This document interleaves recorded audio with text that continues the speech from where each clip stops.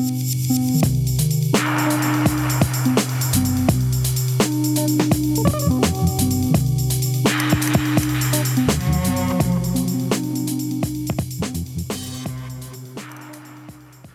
to an episode of Bench Talk. I'm your host, Tom Gerard. This episode is sponsored by ironlac.com, premium art supplies made by artists for artists. Enter the code BENCHTALK at ironlac.com for 20% off your first order. This week's episode, I'm catching up with Australian filmmaker Selina Miles. How you going, Selina? Hey, Tom. How are you? Yeah, good, thanks. Thanks for taking the time to sit down and have a chat. It's my pleasure. I've been looking forward to this for ages. I know. It's been you were penciled in as one of my very early guests, and we've finally got around to it. So Selina's got a new movie, Martha, a picture story that's out now in cinemas. It's about Martha Cooper and her life in photography, but you've got a rich history in the documenting graffiti, and I guess you've followed a similar path to Martha, but in a different generation and a different part of the world. Can you tell me about where you're from and how you got into making film? Yeah, sure. Yeah, I mean, I definitely understand the comparisons because there's not heaps of women out there in the world documenting graffiti, so as regularly as me and Martha both do. There are a handful for sure, but we're pretty different people, and we've had pretty different stories. And I definitely would never compare myself to her, but I take it as a huge compliment when people do. But I grew up in Brisbane, and around the time that I was, I guess, in my early 20s was a really interesting time for Brisbane. We had quite a tight-knit group of friends and artists that would congregate at this one place that was like an art space in the city, and so much interesting stuff came out of that time.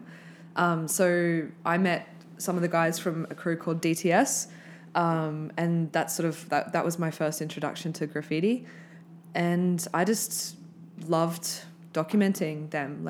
I never was really that interested in painting just because they were already so skilled and so talented, and I just felt like it would be so silly for me to try and compare to what they were doing. So I just picked up a camera and started shooting them, and it was a really good way to learn, and through that I actually got a job editing at Ironlac, of all places.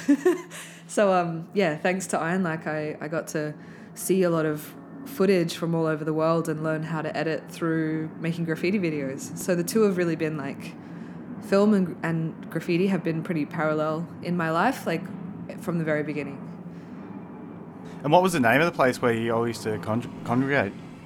It was called The Fort, and it was in Fortitude Valley. It was right up the end of the valley, and I think the building's still there. I don't know what it's called now, but it was just a wild place. I don't know who owned it, but they gave it to Kel Timmons, who's a musician and an artist, and she got all these people to come in and rent studio space, and they had a record store, and it was so amazing. And there was a car park out the back where everyone could go and practice, painting, and the people that Finton McGee lived there, Scotty Marsh lived there, Soffles, all these artists that are still doing quite well internationally all came from this one building. So somewhere I have some video footage of it, but it's on DV tape, so one day I have to dig it up and see if I can get anything off of it. But yeah.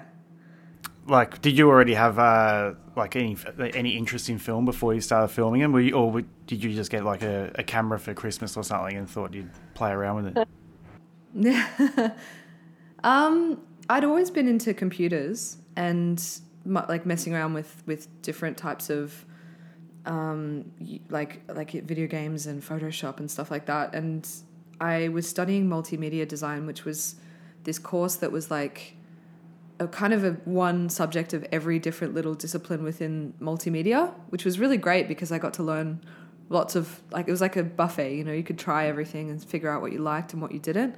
But I think I did one film course and I don't remember being that interested in it. But I actually shared an office with a guy that had a camera. He was he made BMX videos mostly. And he loaned me his camera. That's how I first kind of ended up shooting something. So it was really just good luck, I think. As soon as I picked up a camera and started editing with it, I was like, okay, yep, this is what I want to do. So Yeah. And what was the first film you made?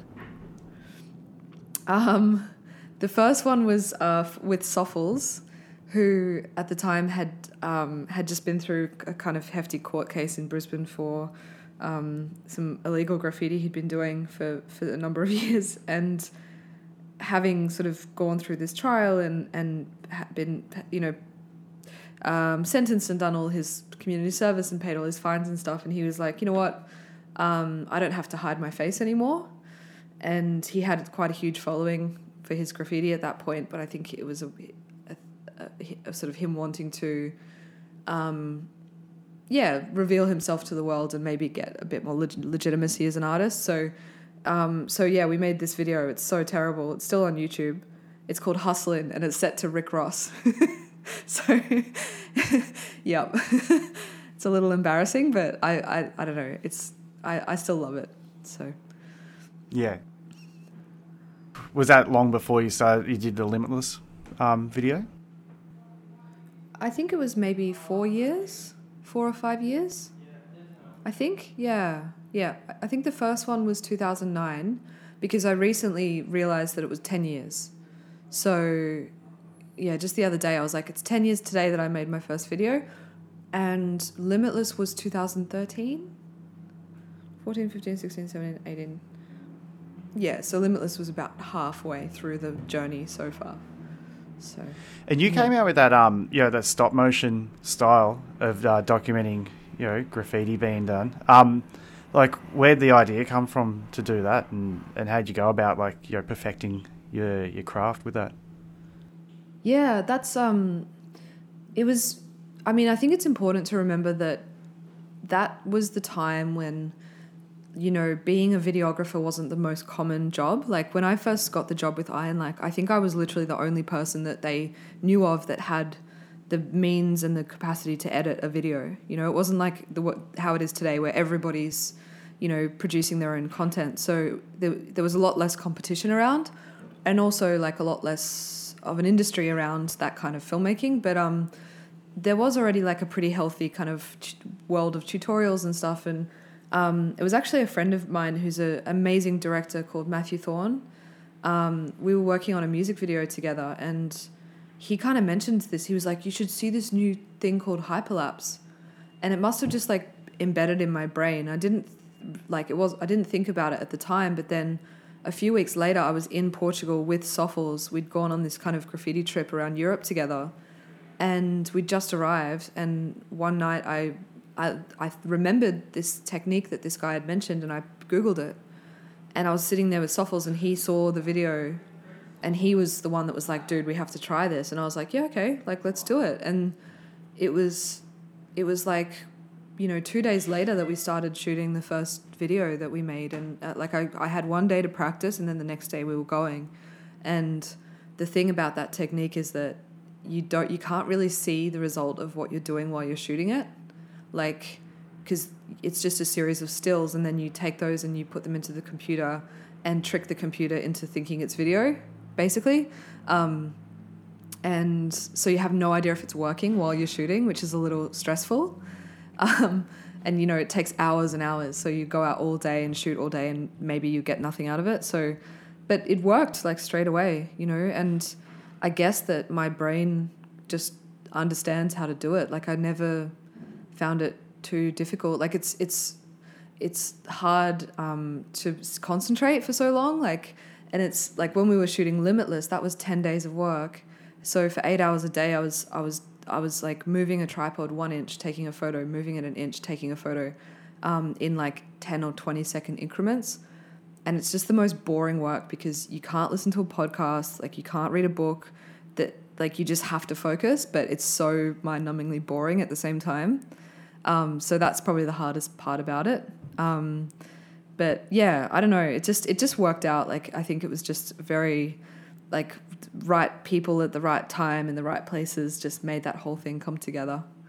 Yeah, because I tried doing something similar a while ago. I've made a few videos on my own, but I'm in no way or form a videographer. But I remember my friend watched it back and said, "Oh, gee, I wouldn't want to have epilepsy and be watching that because I think it was a bit too jolty. It was really handheld. Yeah. And I was in Barcelona, but everything was all handheld, and I didn't have a tripod, so I Yeah. might even set a camera up just on some rocks or on a wall, and hopefully not move it too much. But you seem to get it done really well. Use the right equipment and had the patience to do it. Because I was trying to do both, like paint and take the photos, and it's just did my head in. Oh, that's hard. That's totally hard. And and it is like its own job, And I think like, to be painting and trying to shoot at the same time is like dividing your attention in a way that's probably not healthy, So, but yeah, I don't know. I guess it just clicks with me somehow. My brain just lacks that kind of stuff. But yeah, I mean, don't give me a spray can. Like, I'm so hopeless. I have no hand-eye coordination whatsoever when it comes to that stuff. So that's my consolation. Yeah, I'm sure you've watched a lot though. Yeah, I have for sure. And I can kind of like in a pinch, I can like, I can like work my way around a spray can just because I've seen so many people do it and I understand like what different nozzles are and stuff. But that's about it. Like, I'm totally hopeless. I have no style.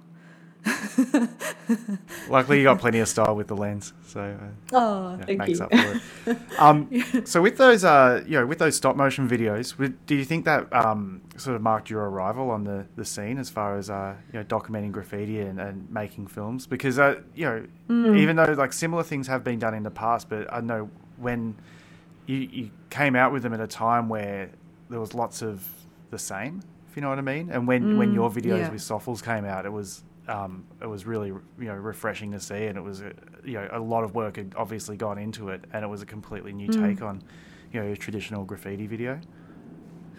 Yeah, I think it was good timing, and I think that what was so perfect about that marriage of that hyperlapse technique with graffiti is that you can see how the piece is made like very quickly, and I think a lot of people that didn't know that much about graffiti before finally like could see how much work goes into it and how you layer things and how a piece is constructed, and I think that was really interesting for people, and it kind of reveals that in a way that you can't really get with live video, which is often literally like watching paint dry. And yeah, I definitely have to credit Ironlac for giving me that job, because for the first couple of years of my sort of filmmaking career, I was just sitting in my bedroom editing these Ironlac videos and learning by doing those, and having this huge audience. Like, they already had like a following on YouTube where anything they put up would get like 50,000 views, and this is 10 years ago, which is a lot, and so it was a really good motivation to keep getting better, because there was that feedback, and I think not everybody has that privilege to have a sort of ready-made audience from the very beginning of what they're doing. So I'm really grateful to Luke and to Ironlac for that. And that video definitely went around the world. It was pretty crazy. But, didn't it get on Reddit and get a lot of views from there? Yeah, I remember someone saying to me, like, you guys did everything you're not supposed to do when you were launching something. Like, we launched it on like a Saturday morning and, really didn't have any kind of marketing strategy for it. But yeah, someone explained to me that it got on the front page of Reddit, which is kind of a big deal. And that's kind of guarantees you a certain number of views. And I think I put it up. The previous one we'd done was called Infinite. That was the first one from Portugal, and that had gotten 700,000 views, which for me was a lot. And the whole way through making that Limitless video, we were like, we're never going to top the last one. That was really what was on our minds, I'd say. So we didn't have huge expectations for it, and then I put it up and then like went to bed, and the next day woke up and had I think I had 700 emails in my inbox, just from all kinds of different people being like, mostly just like congratulations, but some weird stuff and some offers of work, and so that was like quite a lot. It was like I didn't fully realize at the time what had happened. It took a while for it to sink in, but definitely a surprise. Yeah, it's awesome to see though through like putting in so much work, and you can tell by watching the video that a lot of work went into it from everyone who was involved. The artists and from you yourself, and to see it all come together, but then really pay off. It's like because there's nothing worse than going, if I do this, I'm gonna get all these jobs and all this sort of stuff, because likely that's not going to happen. Whereas if you just do something for the love of it, quite often that's when all the all the rewards come through to you. Yeah, that was a definite example of that. Like, I don't think. I mean, and that was also the challenge after having made that video, because I did feel like for a while there was this expectation that I needed to make something that was going to top it, and I think that was a really unhealthy kind of thing to be worried about, because it was such a one in a million kind of circumstance to begin with. There was no way we were ever going to top it. It would be silly, it would be naive to think that was possible, and it was so much work as it was. Like, I wasn't really gonna go and make one that was longer, and it didn't, it just didn't work like that. So, and I think what the sort of aftermath of that video and the pressure that I felt to keep performing on that level was what really pushed me into making more documentary, because I remember thinking, well, as far as cool visuals go, I think I've kind of done the best I can do. Now I need to do something really different, and I need to challenge myself in a new way. And that kind of changed my course a little bit, which I think was quite a good thing. Because, I think I probably could have just said yes to everybody that asked me to make something like that for a commercial brand and lived quite comfortably off that for the following 5 years. But I just didn't want to do that. I felt like what was great about that video was that it was so spontaneous, and that couldn't really be replicated. And we did try once or twice with a few different projects, and it just never was the same. So I was like, okay, it's time to move on, So, which I'm glad about. And I think that was a good choice. Yeah, I remember one video that stood out to me, after that I was just really surprised to see, was the one you did with Felipe Panton. Because it was a completely different way of making a video, and it was really cool. It was really well done, and it was like a biography, but done in a quirky way, and even sort of poking fun at yourself in the process. It's that was good. It's did you have to think long and hard to think of a different way of doing something, or did that just come naturally to you? I mean, that was a collaboration with Felipe, and that was inspired by him and his approach to his art, and he showed me a couple of references as well of videos that he liked, and he just said, I remember him saying a couple of times, I just want it to have a lot of information in it and be fast, not to be boring, and because that's what his whole approach to life is about. So that was, that kind of inspired a whole series, which I'm still working on. Martha was meant to be the third one, but that kind of escalated into a feature film. But doing a series of 10-minute profiles on different artists where I really allow the artist's style and their personality to influence the filmmaking, because it's a really great challenge to be like, okay, so this person, I did one on Guido van Helten, for example, and I'm like, he's someone who's very calm and quiet, but he's also extremely introspective, and he does this work which is really beautiful, and it's very humanist, and he's we went to Iceland, and I was like, what would a film about this person look like as opposed to a film about Felipe, and trying to adopt different techniques. And I really enjoy that process, and I feel like it just expands my skill set the more artists that I work with in that way. So I'm actually looking for some more now, to continue that series. But yeah, Martha was meant to be the third one, and then I turned up in New York and started filming, and 2 years later, here we are.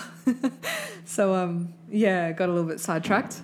Yeah, you've done a few in between though, like that. There was the One Up Graffiti Olympics as well.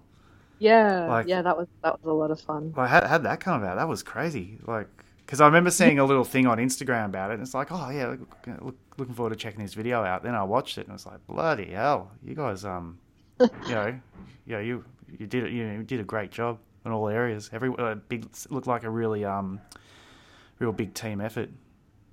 Yeah, yeah, it was. It was. I met them when I was shooting the doc. We were in Berlin, and I shot with them just one night while I was in Berlin and met like a few of them, and I was just really impressed from the first time that I met them about just the way that they are as people. Like for anyone that doesn't know about One Up Crew, they're a group from mostly from Germany, but sort of based in Europe, and the thing that they're doing differently to, I guess, like a lot of traditional crews or graffiti writers is that they've kind of just foregone having like their name that they write, like they only write their crew name. And I think what it does is it like removes a lot of the like, I don't know, like attitudes that can end up being quite toxic for graffiti, like, being like super egotistical and competitive, and it's just like very much about everyone getting together and working together for a common goal.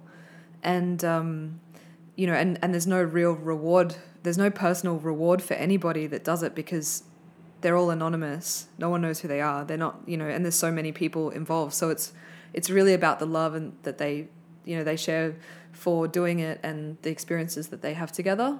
And then on top of that, what else I think is cool is that, I mean, it's interesting, is that they've got this huge following now. Like, I think it's like, like 600,000 followers on Instagram, which is quite a lot for a graffiti thing, And they're using this platform now to kind of promote these messages of like environmentalism or like LGBT rights and things that you wouldn't normally associate with like graffiti writers, And so that was kind of, those things combined was what made me really interested to work with them.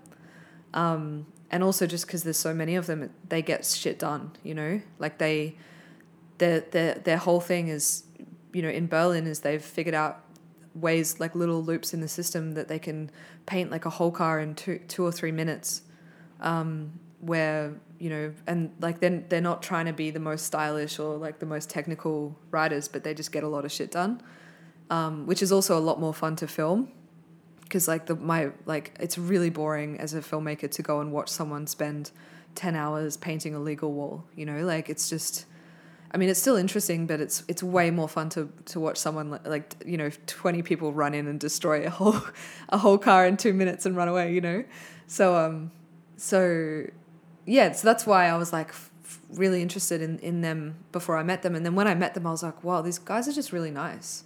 Like, they're really lovely people and seem really positive and not intimidating at all. And so they were like, you should come. We have, we're going to this place. You should come. And I was like, okay. And got on a plane, like having not really spent any time with them. And, like anyone that's been on one of those trips, like, is, you always have that moment where you're flying in where you're like, oh my God, what am I doing? This is such a mistake. Like, I don't know these people, but it worked out really well. So we just sort of came up with an idea that would show off what they can do, and executed it eventually. It was pretty stressful, but we got there. So So do you want to just run over like the concept of that video, like for people who haven't seen it? yeah, it's basically a one-take drone video, which was something I was interested in for a long time. I guess having done Limitless, which is kind of the opposite, it's like condensing time into something that reveals something different because it's sped up. This was like, okay, so what would that same kind of approach of like zooming through a space look like in real time, with a drone?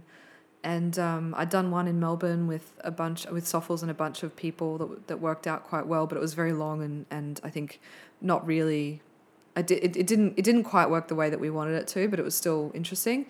And then I was like, the technology got a little bit better, so I was like, it's time to try it again. So basically, it's a continuous drone shot through Athens, and in the frame there's like different groups of people painting in the city. So it's and it's all happening simultaneously, basically.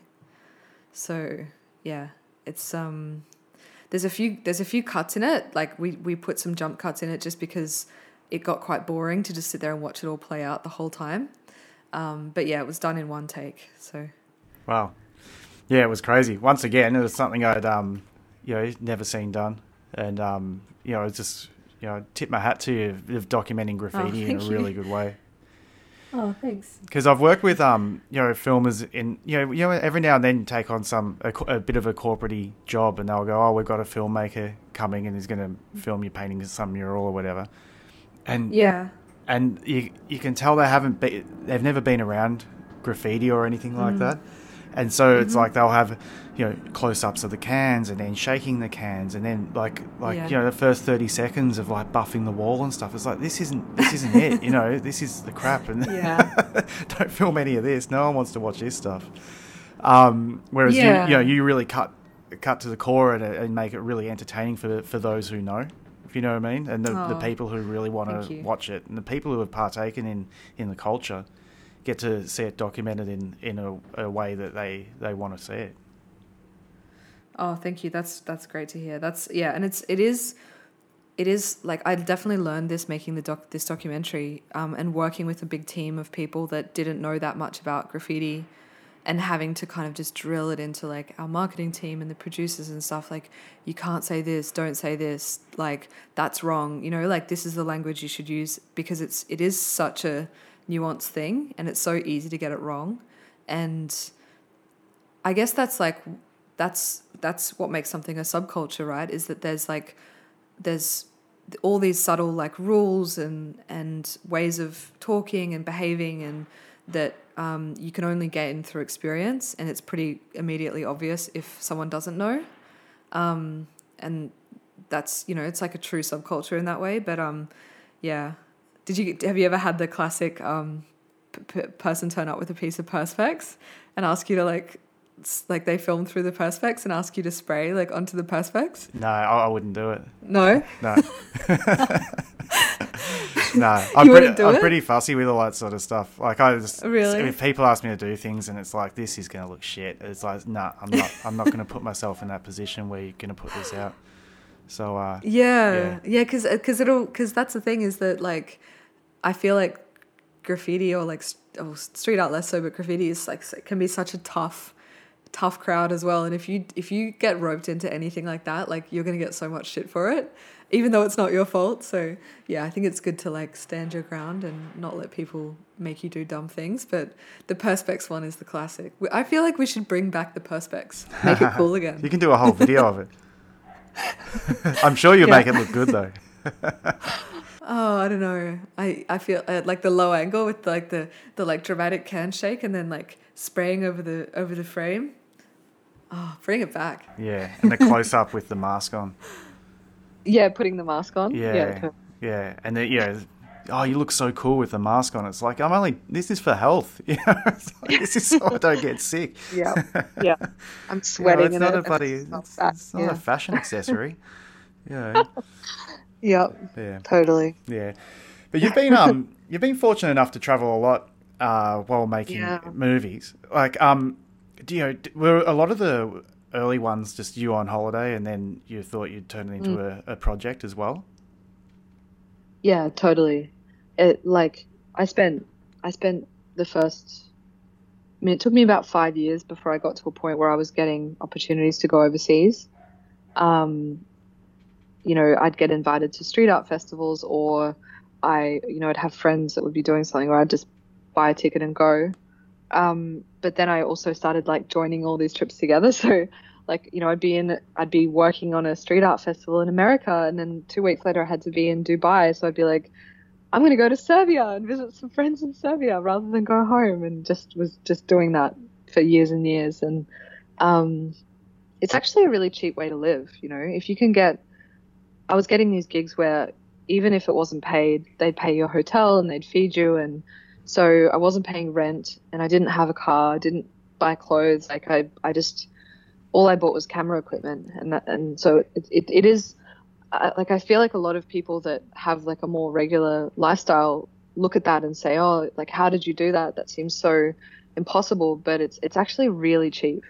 And now that I do have a base, like I find it I do see how it gets harder to, to take trips like that, because you've got your rent and you've got responsibilities at home, and I just had no responsibilities. So so that's how I did it. And I'm really grateful for that time. I'm glad I did it. But it does also get tiring after a while, I think. It's like a young person's game. So Yeah. yeah. Yeah, I remember when I was in Barcelona and you and Soffles came over, I was fortunate enough to take part in one of your videos. That was so much fun, that trip. Yeah. That was a crazy night, that night that we met up, because I don't know if you remember, but I was with Nug from Stockholm, and he'd just arrived that day as well. And the night before, I'd found a place for us to paint. I thought, it's like this wall that's up on a hill that if you take a piece of it, then you take a photo, you have the skyline of Barcelona behind it. And so I checked. Oh, there's legal spots like that, and there's spots like that all over Barcelona because it's a hilly city. But this was one that hadn't been painted, and I thought, so I took him there, and I thought, this is I checked it out during the day. It all seemed cool.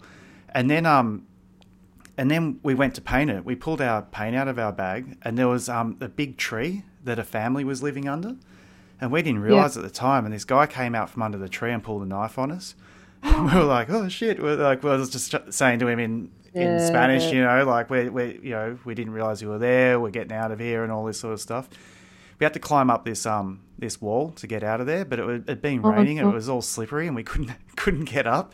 The guy had to put his knife down and lift us up over the wall.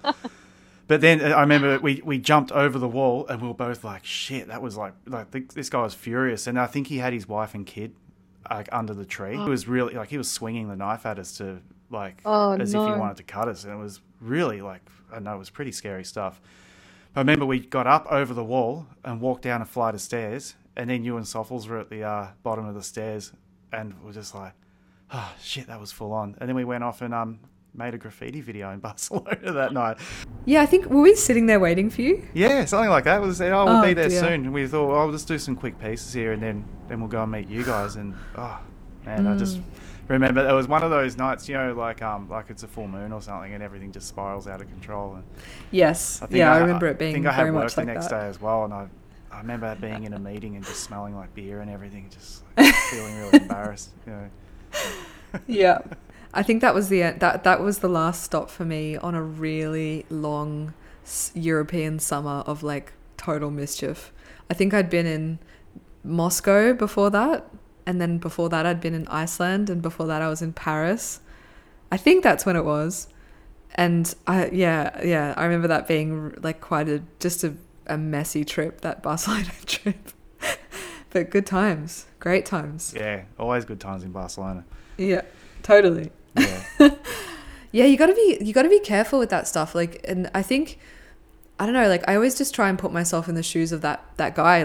Can you imagine if these strangers just turn up to where you're essentially living on the street, and you're you don't know who they are, you don't know what they want, it would be, I'm sure he was terrified of you, and because even though if only they knew you would never have any ill will towards anybody, but the perception could very easily be different. You've got to, it's easy to forget that, but he was you could tell he was really just trying to protect his family, and he was just trying to be the dominant male in the situation. And we were and then afterwards he thought, oh, hang on, I've got these guys at knife point. Actually, give me your money. He said that to us and said, oh, no, we don't have any money. We go, we've got beers though. You want some beer? He's like, no, I don't want any beer.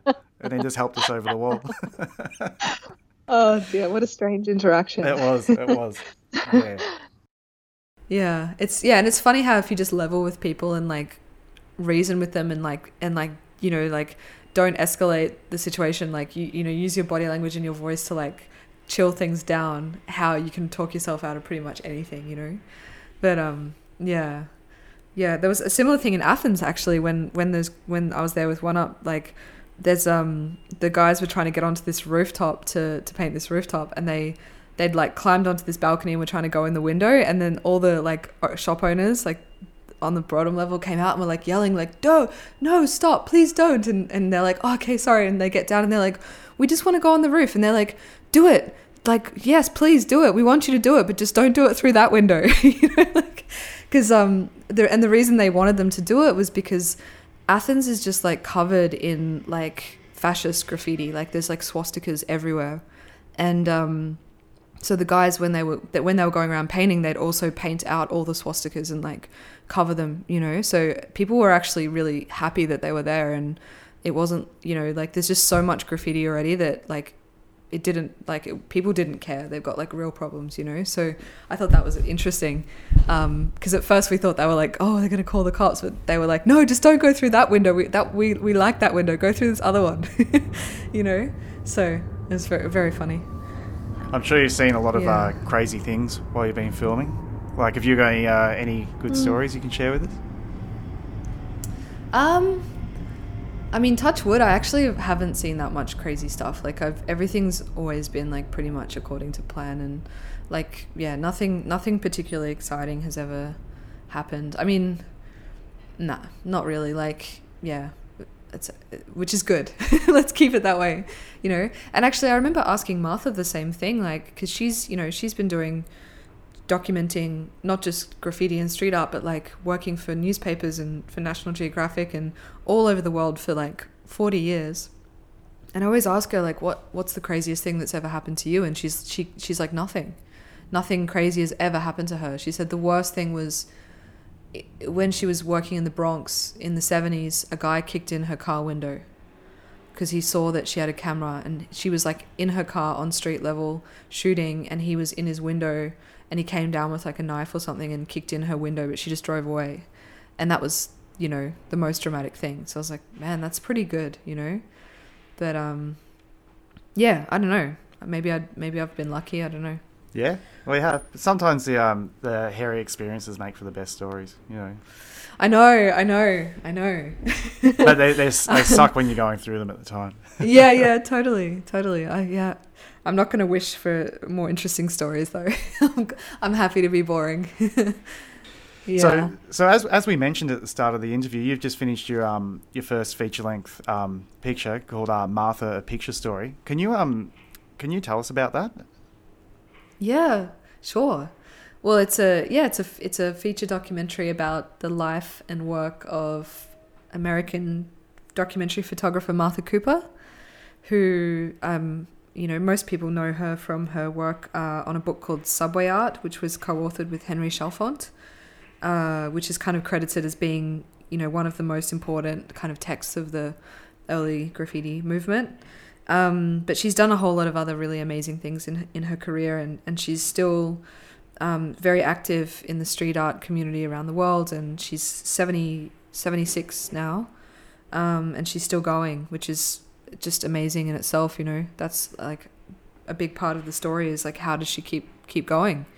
So yeah, just sort of talking about her life and sort of what she's gone through to get to where she is, and it's just come out in cinemas in Australia and should be, fingers crossed, hitting the rest of the world early next year. Yeah.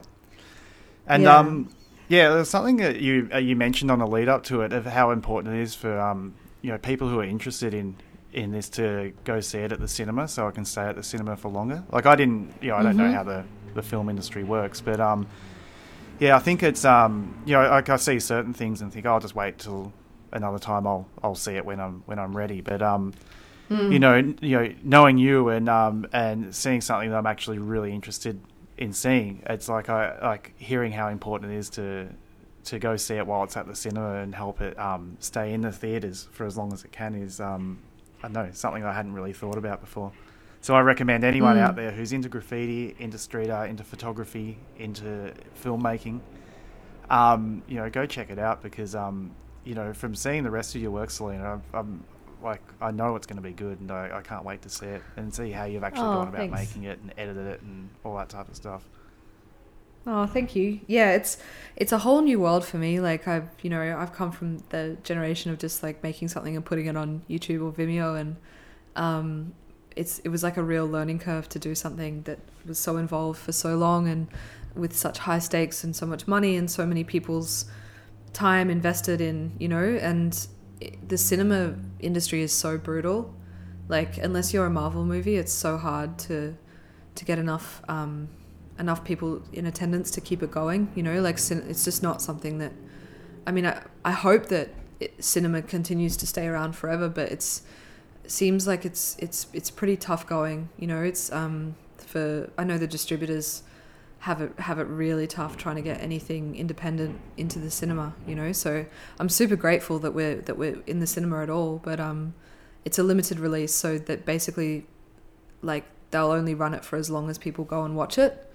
So that's a little scary. But yeah, it's nice to see it in the cinema because, you get the proper sound and you get to see it on the big screen, and it's a much nicer experience. But yeah, I mean, even I don't go to the cinema as much as I'd like, so I totally understand, it's, but yeah, it'd be so sad if the cinema ceased to exist, I think so anyway. Yeah, definitely. Yeah. Yeah. So if it, once it has had its run at the cinema, can you see it? You hoping for it to get on Netflix or something like that? Yeah, it'll definitely have a life online, but that's the usual steps you would go through, is like be in festivals first, and then you'd be in the cinema, and then you go to what's called an SVOD, so like the Netflixes and similar things, and then broadcast, which is like TV. So I'm still learning about all this stuff, and there's a whole wonderful team that do all this stuff for Martha, but it's just a long process, and I feel bad because everyone's always asking me, and I'm like, I have no idea where it's gonna go. It's just, just got to keep our fingers crossed and see where it ends up. So yeah, but it's done like a good festival run, and it's been really well received, so I think that's all promising. Is this something you think you're going to do again, or I get it too early to tell? I'd love to, for sure. It's just about finding the right topic, because it is such a long process. You've got to really love what you're talking about. And I mean, one of my dreams is definitely to make like a feature doc about like modern graffiti, like more of the like European style of like train riding nowadays. Because I just feel like there's so many interesting stories behind it. But then you've got the obvious challenges of no one wanting to be identified, and how do you make a story about characters that don't want to have their voice or their face or their home or their friends or their family featured, like who's going to watch that? So how would you go about telling that story? And that's something that I've talked to a lot of friends about, and the consensus, like a lot of people seem to be like, don't bother, it's going to be a waste of time, like it's too hard. But I don't know, maybe it would be the kind of project I'd have to start now and then like sit on it for 10 years, but yeah, I don't know. And then I've got like a whole bunch of other ideas and things in development, and but yeah, I'm pretty keen to do some more short form stuff for a while now, just to travel a bit more and just expand my skill set a bit more, and I feel like when the right project comes along, I'll know. But I don't really feel the pressure to jump into something straight away. All right, Selina, you ready for some rapid fire questions? Sure, let's do it. I'm terrible at these, but let's try. All right. Name one artist who you think deserves more shine. Broken Fingers from Israel. They're my favorite. It's a crew. Yeah, I agree. I've had them on here before, actually.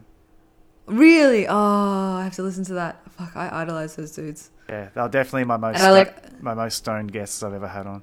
But it was a really good interview. I always write to them and like try and like get them to like be my friend, and they always ignore me. So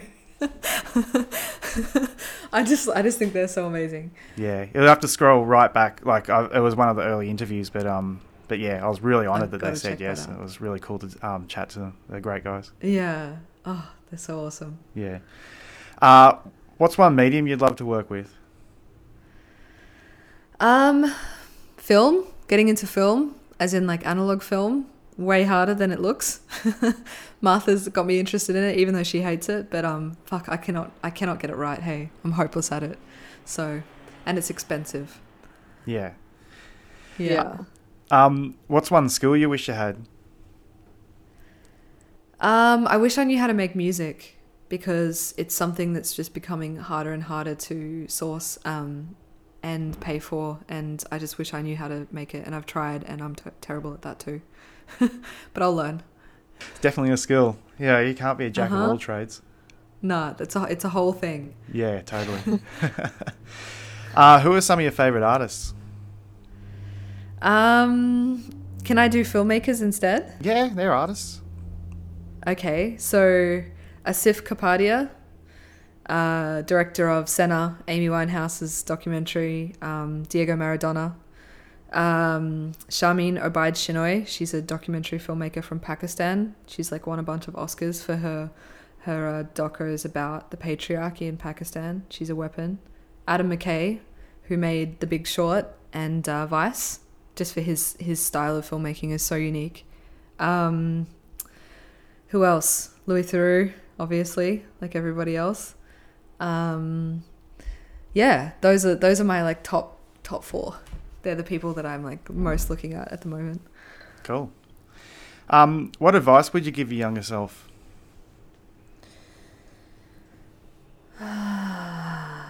So much. Back yourself. Have a bit more confidence in yourself. I'd still give myself that advice today, but yeah, just stick up for yourself, and don't let anybody tell you that the way that you like to do things is wrong. Do things your way. Be yourself. Have your own voice, because that's what makes you special, and that's what makes your work stand out. Totally. I 100% agree with that.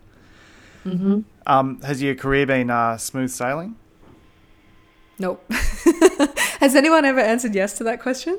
It's a new question. I just typed it. You're the first time I've asked it. But some people are just like, went and did this, and then that happened, and that happened, and that happened. You know, like on if I look from the outside, looking at your career, it looks like it's been a smooth ride. You know, like, but I don't know that because I haven't lived it. But you know what I mean? Like, there's this online presence and thing. Because for me, looking at your career, it looks like you met some writers, you got a job with Ironlac, you've made a film with Stoffels, and then your career blew up.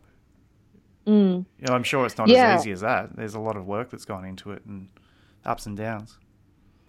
I think it's a good question to ask, because I think it's actually really healthy and important for maybe like a younger generation or people that are coming up to know that it's not that way, and that if they're failing or they feel like things aren't working out, that's like a normal part of the process.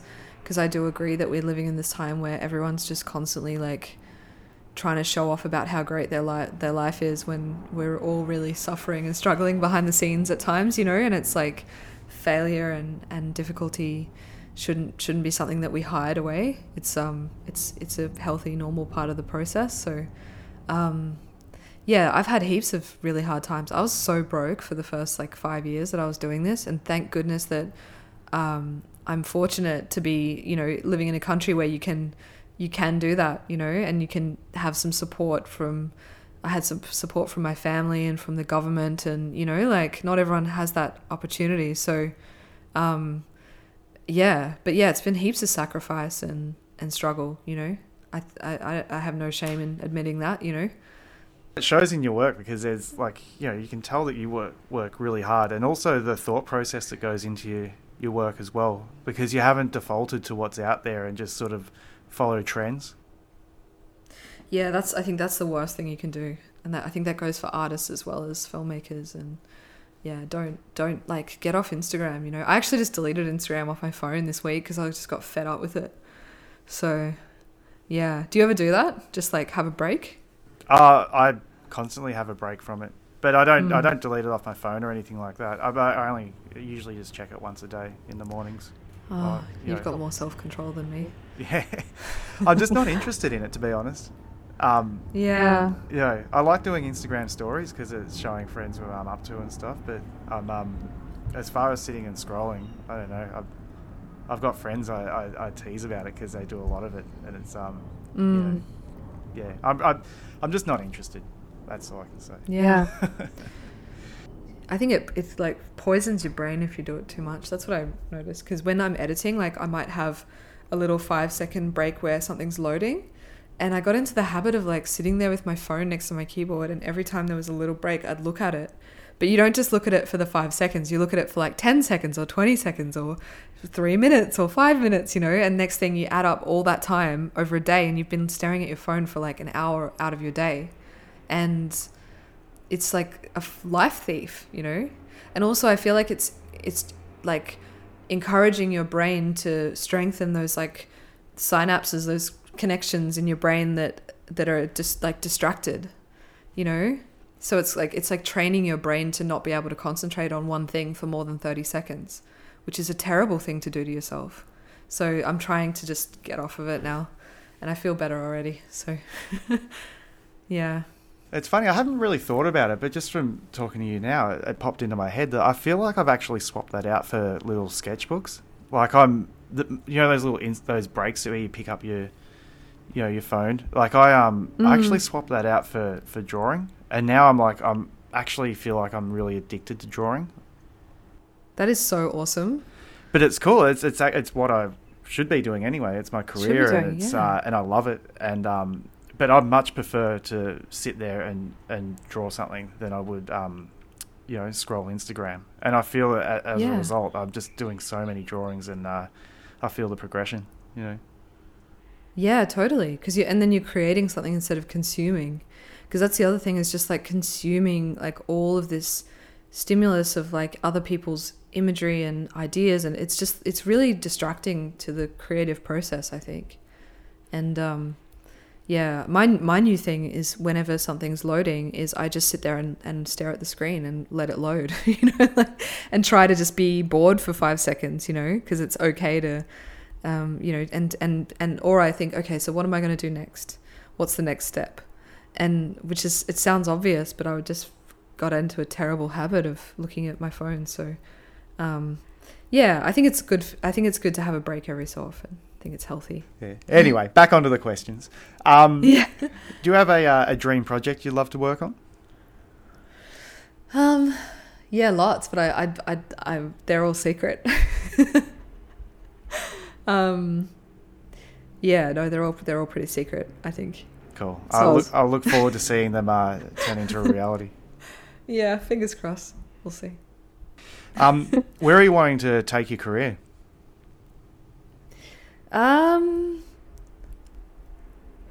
That's such a difficult question. Where would I want to take my career? I would like to end up in a place where I'm making things that are of actual meaningful, lasting benefit to the world, that can be like a force for good and positive change in the world. Which is that's harder than it sounds sometimes, I think. But that's definitely it. Do you have any future plans or projects in the pipeline? Can't think of any that I can mention right now, but got a few things going on next year, which is exciting. Sorry, that's such a shit answer. Well, it's just, I don't know, like when it's not your project, when you're like working for somebody else, you can't really go like blabbing about what they're doing before it's happened, I feel. But there's, I don't know, like I've got a project in Brazil, I've got a project in Berlin, one in Myanmar, one in Tahiti for the first half of next year, which is all exciting stuff. So, yeah. I'll keep an eye out for him. And where's the best place for people to see your work online? Probably just after all that trash talk about Instagram, probably on Instagram, Instagram or my website. My website's just my name.com, selinamiles.com, or Facebook, or all the usuals. Instagram stories. And this is the problem, right? Is like you want to be publishing stuff, like you want people to be aware of what you're doing, but then you get sucked into like checking all the responses. Whereas like I feel like some of the more traditional channels were more like you just put it out and then you get on with your life, whereas now it's very much about like staying and making sure everyone's seeing it and what they're thinking. But Instagram is probably the easiest. But is that true, or is that just something you're telling yourself? Don't know. What do you reckon? I don't know. I don't like. I just put it out and done. Get on with life. Like sometimes, totally. If there's comments and stuff, I might have a read through them, but it might be like a week later or something.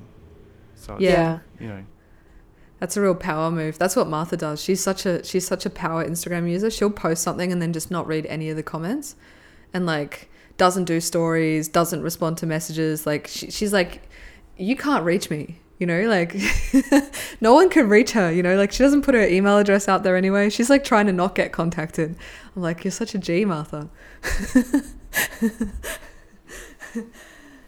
And people email me all the time thinking that I'm like speaking for her, and I'm always like, no, don't, no.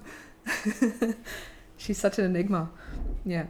No, I'm really looking forward to seeing the movie. I've been away all week, so I've just got back to Melbourne, and I'm going to go see it this weekend. I can't wait to see what you think. Yeah, I'm really looking forward to it. Before you go, I know we're speaking via Skype at the moment, but Iron Lac have got a $100 gift voucher for you. So it's time for you to get on the other side of the camera, go to a piece, go to a whole car. Oh dear, that's not happening. Hey, trust me, no one wants to see that. No, that's awesome though. I'll use it for. I'll get some paint for an artist that needs it. That I'm working with. That'd be awesome. Yeah, but also they do lots of other things as well. It's not just spray paint. They do. True.